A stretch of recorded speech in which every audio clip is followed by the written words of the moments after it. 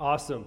Well, welcome to Church of the Rock. My name is Mike Beecraft. It is an honor to be with you guys again. And this is the last of our series, Heart After God, talking about David. And like it was already mentioned, unfortunately, I am also heralding in the end of our Canadian summer, which is the most short and fleeting season, but also the one that we just milk for all of its worth. This morning, obviously, I'm going to be talking about David. And this is probably the most exciting way to end this morning, and that is to be talking about David, and we're going to be looking at 2 Samuel chapter 7. So if you have your Bible, I'm going to be pretty much reading the entire chapter throughout the course of our time together this morning. And so if you have a Bible in paper form, if you have the Bible digitally, does anybody actually have like a paper Bible here? If you do, just kind of hold it up and show me that they still exist. All right, awesome. I have one right here too, so I know they exist, but they're not very convenient, are they? So it's nice to have it pocket size on your smartphone.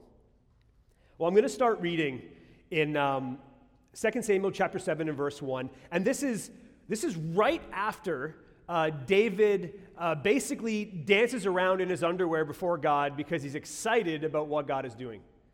And his wife is not too thrilled about that. And he comes to her and says, you know what, I'm gonna get more contemptible than this. And little did she know that was true. If we read on in David's life, there would be certain contemptible moments that a wife would not appreciate. Cough Bathsheba. But he said, I will make myself yet more contemptible than this, and I will be abased in your eyes, but I will be, but by the female servants of whom you have spoken, I will be held in honor. And this is right before David. Last time I was with you, I talked about how David showed kindness and love that transcended logical reason to Mephibosheth, who was one of in Saul's family, and he reinstated to Saul everything with his father's house, and had Mephibosheth eat at his table and be in his house until the day that he died. So this is right smack in the middle of that. And it says, now when the king lived in his house, and the Lord had given him rest from all his surrounding enemies, the king said to Nathan the prophet, see now, I dwell in a house of cedar. I love cedar. I love the smell of cedar. When I was a kid, I hated the smell of cedar. Now I love the smell of cedar. It's a weird thing, but I do. He says, see, I live in a nice wooden house. But he goes, but the ark of God dwells in a tent. Maybe there's some avid campers out here that wouldn't mind that, but I am not one of those people. As a family, we thought to ourselves, you know what? We have 2 kids. We should go camping. I went camping as a kid, and we went for real camping. We went backwoods. It wasn't a KOA sitting by a roadside here in the 401, with a campfire. It was we drove up to a place called Matachewan, and we drove in, and there was branches scraping the side, and we got out and built a little log, throw some tents down, and we camped for a week. And the same outfit that I arrived in is the same outfit I went home in to my mother, and all she could see was the whites of my eyes because I was just filthy, smelled like fish guts and nature's beauty. So we thought, my children need to have this kind of experience in their life. So we bought a lot of the camping stuff. We got a tent. Thankfully, I was able to borrow a lot of stuff from my dad, and we, got some necessities. We went camping. Hated it. I don't know what happened to me. Maybe my mother's side of the family won out, but hated it. Dwelling in a tent is not for me. Thank you. I was going to say, can I get an amen? But I didn't need to because it just happened. But so David sees this situation. He's like, okay, I'm in a house of cedar. God is in a tent. I think I'll build God a house, is what he says. So he goes, see now, Nathan said to the king, well, go and do all that is in your heart, for the Lord is with you. Nathan's like, yeah, this is a great idea. Let's get the Ark of the Covenant out of a tent, and let's get it into a house. But that same night, the word of the Lord came to Nathan, go and tell my servant David, thus says the Lord, would you build me a house to dwell in? Kind of a funny question, coming from the creator of all things, that a man is going to build a house for God. Hey, God, move in beside me, be my neighbor. And he said, I have not lived in a house since the day I was brought up the people from Israel, from Egypt, to this day. And have I not been moving about in a tent for my dwelling? In all places where I have moved with all the people of Israel, did I not speak a word with any of my judges of Israel, whom I commanded to shepherd my people, saying, why have you not built me a house of cedar? He's like, I didn't ask anybody. I didn't ask you, David, build me a house. I'm a little uncomfortable in this tent. And he says, now, therefore, thus you shall say to my servant David, thus says the Lord of hosts, I took you from the pasture, from following the sheep. This was David's humble beginning. We all know this. We remember this. That's where David was found when they were looking for him, when Samuel was looking for him to anoint him king. Well, do you have any other sons? Yeah, there's one, but he's in the fields with the sheep. Jesse was told, bring all your sons. So he brought some of his sons. I don't know about you, but if the prophet is rolling up to choose one of my kids, as a dad, I'd kind of want them all to be there. If he says, bring all your sons, he thought, I'll bring the good ones. I'll bring the ones that look kingly. I'll bring the ones that look like they're battle-hardened. But no, David stayed back. But God, he says, I brought you from the pasture for following the sheep, that you should be prince over my people Israel. So from the pasture to a prince, from in a field sleeping beside sheep, which I'm sure would be comfortable because they're quite woolly. But he says, I've been with you. I've taken you from the pasture, and now you are living in a palace. You have just, it said, now the king. You're not just David, shepherd boy. You are the king who is living in the house. This is what God has done. And I have been with you wherever you went, and I have cut off all your enemies before you, and I will make for you a great name, like the great name of the ones of the earth. Ooh, a great name like the ones of the earth. Who is that? Maybe that's the Abrahams. Maybe that's the Moseses. Maybe that's the Noahs that he's talking about. Maybe there's kings of the time that were renowned around David's known world. And God is saying, you're going to be like one of those. He says, and I will appoint a place for my people Israel. I will plant them so that they may dwell in their own place and be disturbed no more. And violent men shall afflict them no more as formerly. From that time that I appointed judges over my people Israel, and I will give you rest from all your enemies. We know he was sitting in that because it says in verse 1, the Lord had given him rest from all his surrounding enemies. He's like, that's going to continue with what I'm up to. He says, I will give you rest over all your enemies. Moreover, the Lord declares to you that the Lord will make you a house. See, David starts out, he's got this desire. I want to build God a house. I got some experience. Maybe I don't. I got lots of servants that can build this house for God. I got the resources. God should not be in a tent. He should be in a house. It's a good desire. Maybe it comes from a place of a little bit of guilt as he's living in the lap of luxury and he looks over at the Ark of the Covenant and it's like, in this little tent blowing in the wind. Maybe God's not in such great shape over there. Like if I'm comparing, maybe I need to build God a house. But God takes it and he says, I've never asked anybody to build me a house. A house is not what I need. On the contrary, David, I don't need you to build anything for me.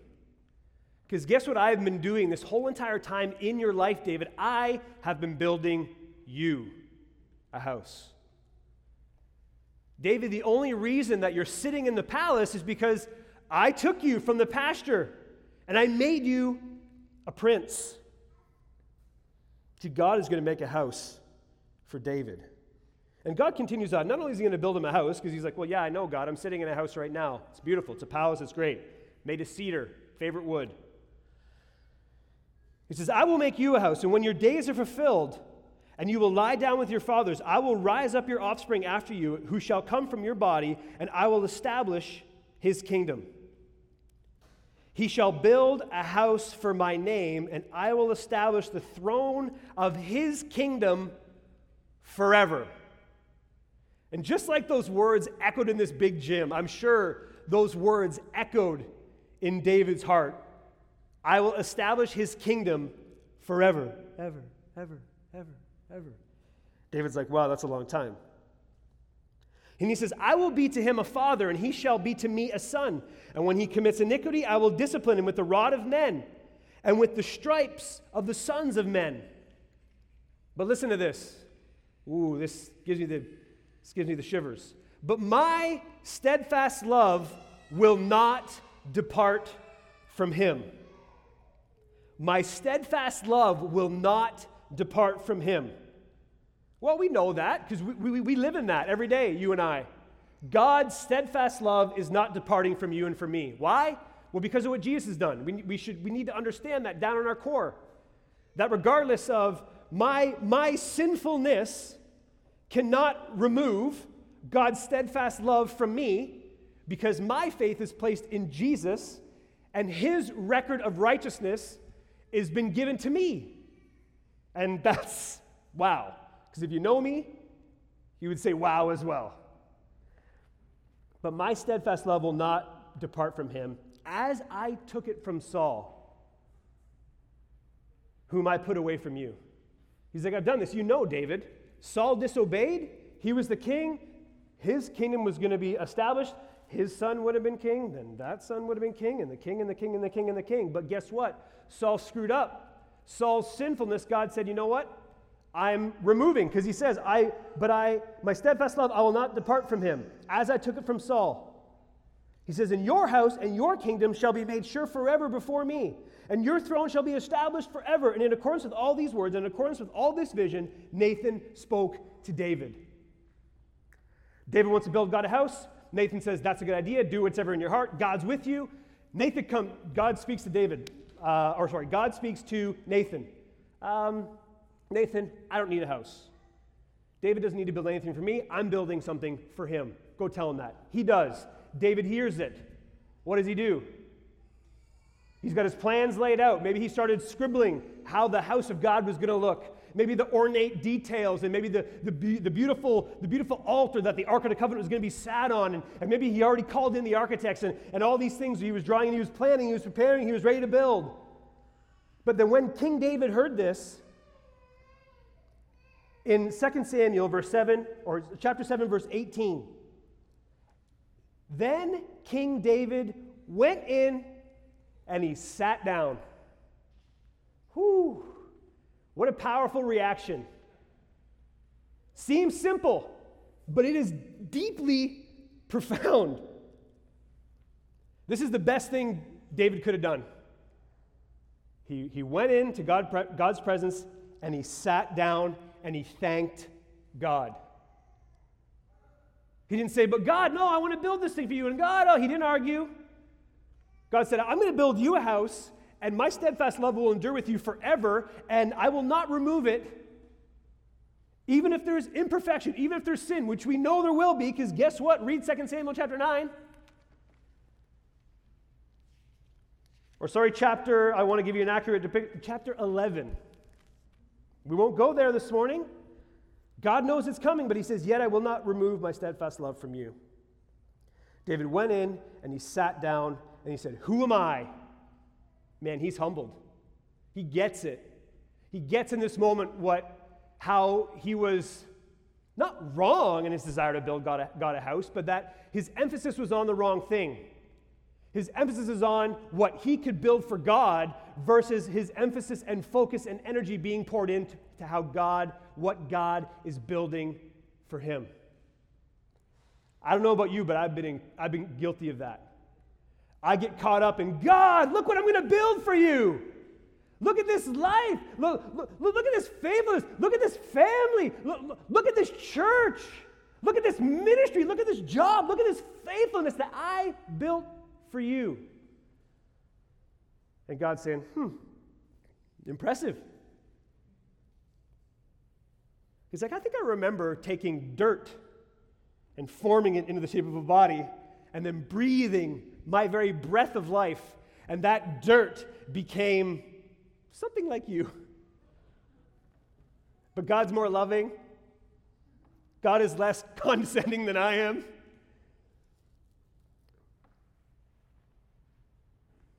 And David sits down. He says, who am I? And then he says, and yet this is a small thing in your eyes, O Lord. You have spoken also of your servant's house for a great while to come. For a great while to come. Forever, David. He couldn't even really wrap his mind around it. For a great while to come. No. For a great while to come is, I said forever, David. It was forever. Oh, for a great while to come. Like he can't even believe it. He's struggling with it for himself. And he says, and you've spoken of your servant's house for a great while to come, and this instruction for mankind. O Lord God, what more can David say to you? For you know your servant, O God, and because of your promise and according to your own heart, you have brought about all this greatness to make your servant know it. Therefore you are great, O God, for there is none like you. There is no one besides you. And I don't know about you, but that brings me to that old song, and maybe for you it's like, whoa, whoa, whoa, don't call that an old song. That song, that there is none like you. Do you know it? I don't know if you ever sang it. There is none like you. You remember that one? No one else can touch my heart like you do. You remember that one? Oh, wow. I was reading this, I went right back.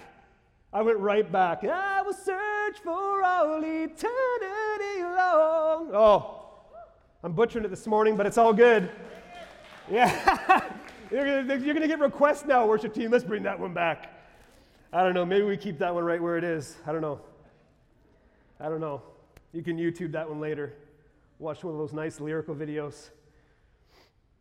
It says, there is none like you, no God besides you, according to all that we have heard with our ears. And who is like your people Israel, one nation on earth, whom God you went to redeem to be his people, making himself a name and doing for them great and awesome things by driving out before your people, whom you have redeemed for yourself from Egypt, a nation and its gods. Like, if that is, notice there's no mention of Moses. He's talking exactly about Moses taking the people of Israel, Moses part of the Red Sea. But David understood. It wasn't Moses. It wasn't Moses that did these great things. It was God that did these great things. And you have established yourself, your people Israel, to be your people forever. And you, O Lord, became their God. And now, O Lord God, confirm forever the word that you have spoken concerning your servant and concerning his house. See, he gets it now. Confirm forever. Now the penny drops. Not for a great while to come, but it's forever. He's getting it. Do, he says, and do as you have spoken, and your name will be magnified forever. The Lord of hosts is God of Israel, and the house of your servant David will be established before you. For you, O Lord of hosts, the God of Israel, has made this revelation to your servant, saying, I will build you a house. Man, it's just resounding because he came, God, I'm going to build you a house. No, I got something else in mind. God saying, I will build you a house. Therefore, your servant has found courage to pray this prayer for you. Notice, even to pray this prayer, it took courage in David's heart. David's heart. Courage is not up on this list, but we know David had a heart of courage. You don't stand up against Goliath unless you're trusting God for a few things. Therefore, your servant has found courage to pray this prayer. And now, O Lord God, you are God. Your words are true, and you have promised this good thing to your servant. Now, therefore, may it please you to bless the house of your servant, so that it may continue forever before you. You, O Lord God, have spoken, and with your blessing shall the house of your servant be blessed forever. Whew! And what was his posture when he prayed these things? He went in, and he sat down as God began to unpack for him the fact that, no, David, you're not building for me. I'm building for you. And what I'm building for you, David couldn't even really comprehend the gravity of what God was really talking about. He thought, oh, maybe we'll have maybe he thought like a lineage, a line, like it'll go forever, and then this reign of my household will just never end. So you're probably wrestling with what that looked like. But what God is talking about here in 2 Samuel chapter 7 does not have to do with a castle and a king and some servants and some authority here on earth, but the covenant that God makes with David is all about Jesus.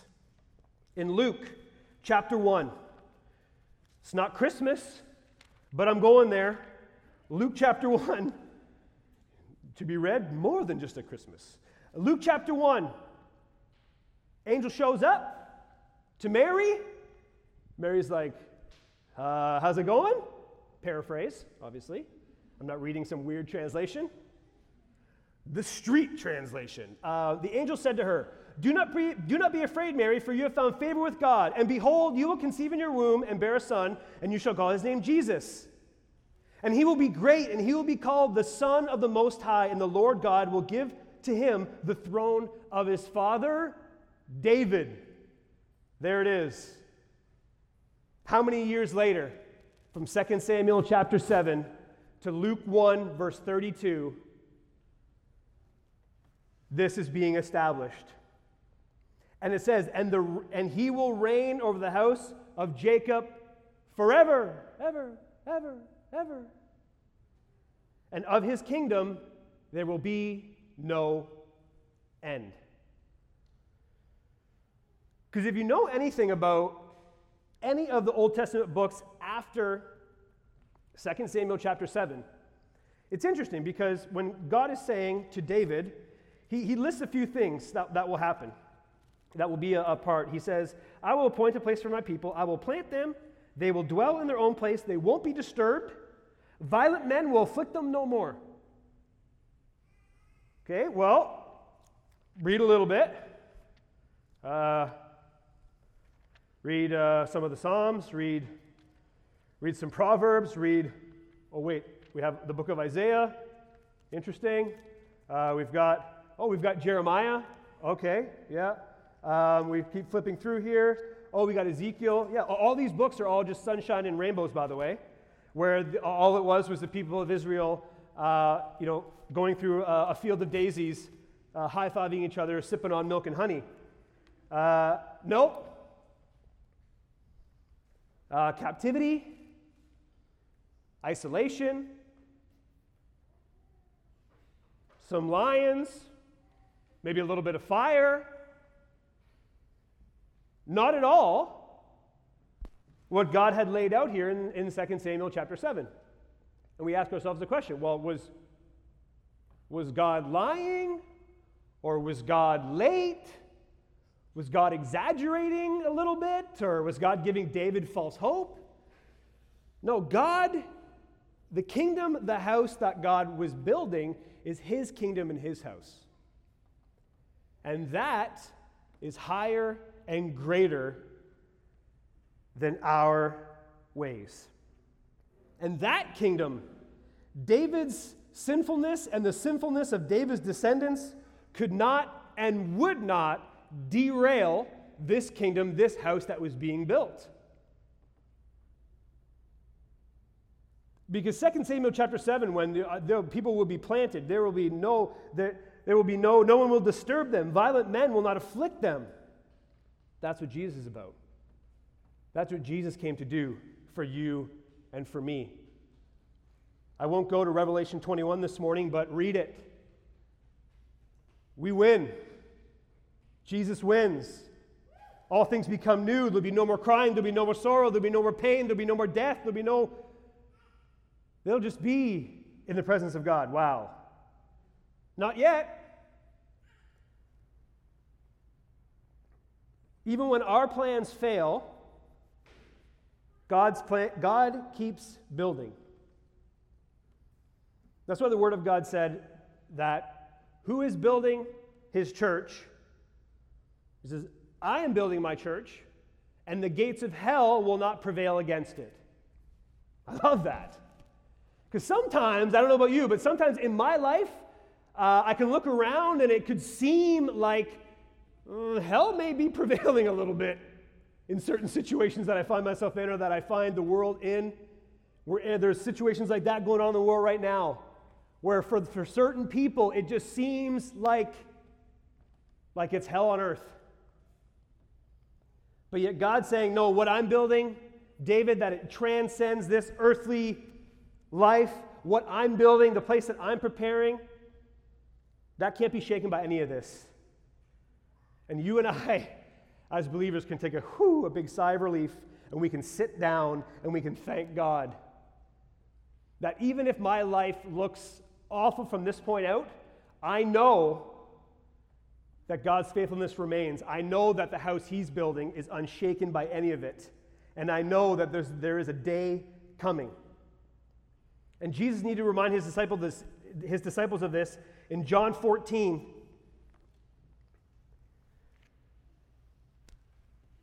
John 14 in verse 3. Jesus starts out this, let not your hearts be troubled. Because guess what? We look around, our hearts can be troubled. He says, believe in God, also believe in me. In my Father's house, remember he's building a house, there are many rooms. Jesus begins to give his disciples a little picture of what he was building, what he said he was building back in the days when he talked to David. He goes, guess what? This place is big.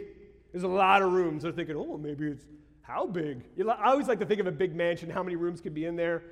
I don't even think we can really comprehend that. We definitely don't want to be cleaning a place like that. It says, in my Father's house there are many rooms. If it were not so, would I have told you that I am going to prepare a place for you? Woo! He said, I will come again, and I will take you to myself, that where I am going, you may be also. Man, Jesus is looking at these 12 guys right now, and they're a motley crew. And he says, guys, don't be troubled. Because they're like, Jesus, how do you're leaving? You're saying you're leaving? Like, how do we come with you? How do we get there? How do we follow you? He's like, don't worry, guys. I'm making a place for you. In my Father's house, there's many rooms. I'm preparing a place for you. And I'm not just going to hope that you will stumble and find it. Here's the GPS coordinates. No. He says, I'm coming back. And I'm going to take you by the hand, and I'm going to lead you there. Whoo, I love it. I will come again, and I will take you to myself. Where I am going, you will be there also. And you know the way to where I am going. He said, you know the way. And, of course, Thomas, Lord, we don't know. Where are you going? He freaks out. How can we know the way? They're like, if you're going to go, we don't know how to follow you. He's like, give me the route, give me the directions.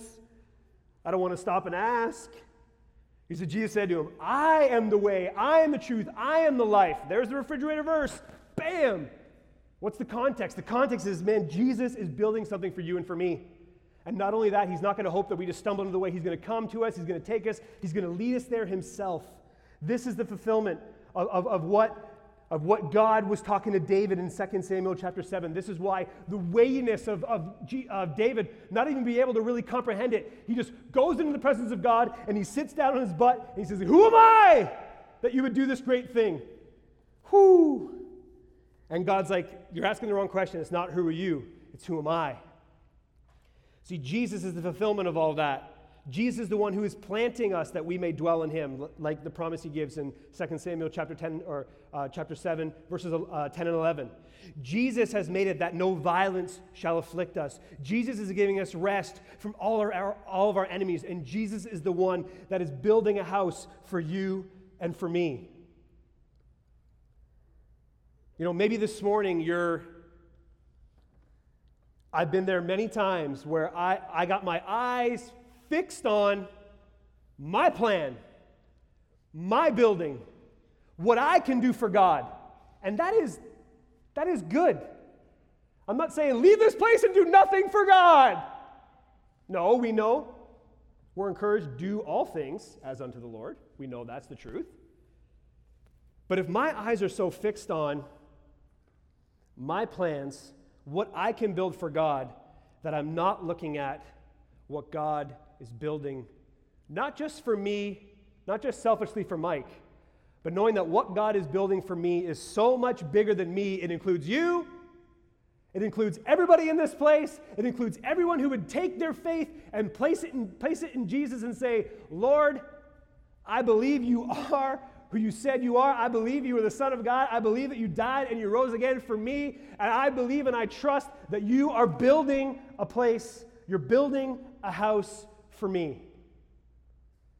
And you're going to come and you're going to lead me into that place that I can be with you forever. You know, maybe you're here this morning. Maybe you're in this gym. Maybe you're looking at me on your laptop or your phone. Man, I don't want to leave this place without giving you the opportunity to say, maybe for the first time, God, I'm setting down my plans and I place my faith in Jesus. And I want to encourage you to do that. Right now, where you are, just say, God, Jesus, I need you. I place my faith in you. Save me, Jesus. Put me in that place where I may dwell with you. I am planted in you. Put me in that place where there'll be no violence shall afflict me. Put me in that place where, Jesus, you're giving me rest from all my enemies. Jesus, put me in that place where I know you are building and preparing a way for me.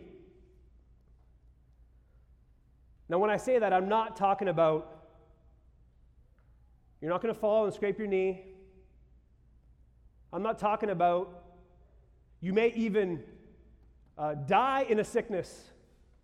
What I am talking about, the kingdom I'm talking about, the faith that I'm talking about, transcends what this life can throw at you. Because it is not a protective bubble gospel here on this earth where as soon as I accept Jesus, nothing is going to hurt me. No. Many Christians right now are not holding on to the fact that their situation might get better, but they're holding on to the fact that they know of a place that has been prepared that will ultimately and forever be not just better, but the best and perfect because Jesus has prepared it for them.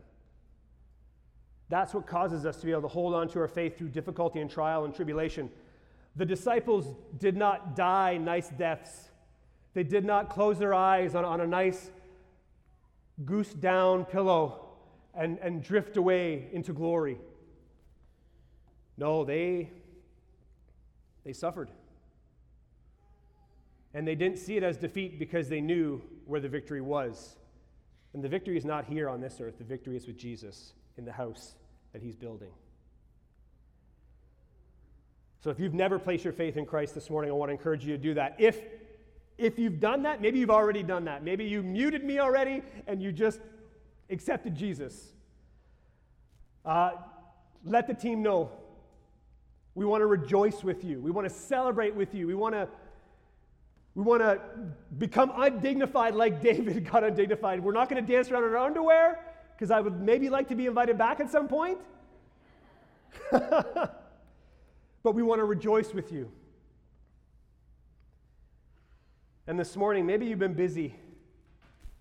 Maybe you've been busy building, that you've taken your eyes off what God is building. And I know I've been there. And we need to sit and we need to thank God. And we're going to worship. We're going to worship God. And as we do that, we have the opportunity to place our faith in him, maybe for the very first time. We have the opportunity to maybe be humbled in a moment and sit and thank God for how big he is. Let's go and let's worship together. Thank you so much.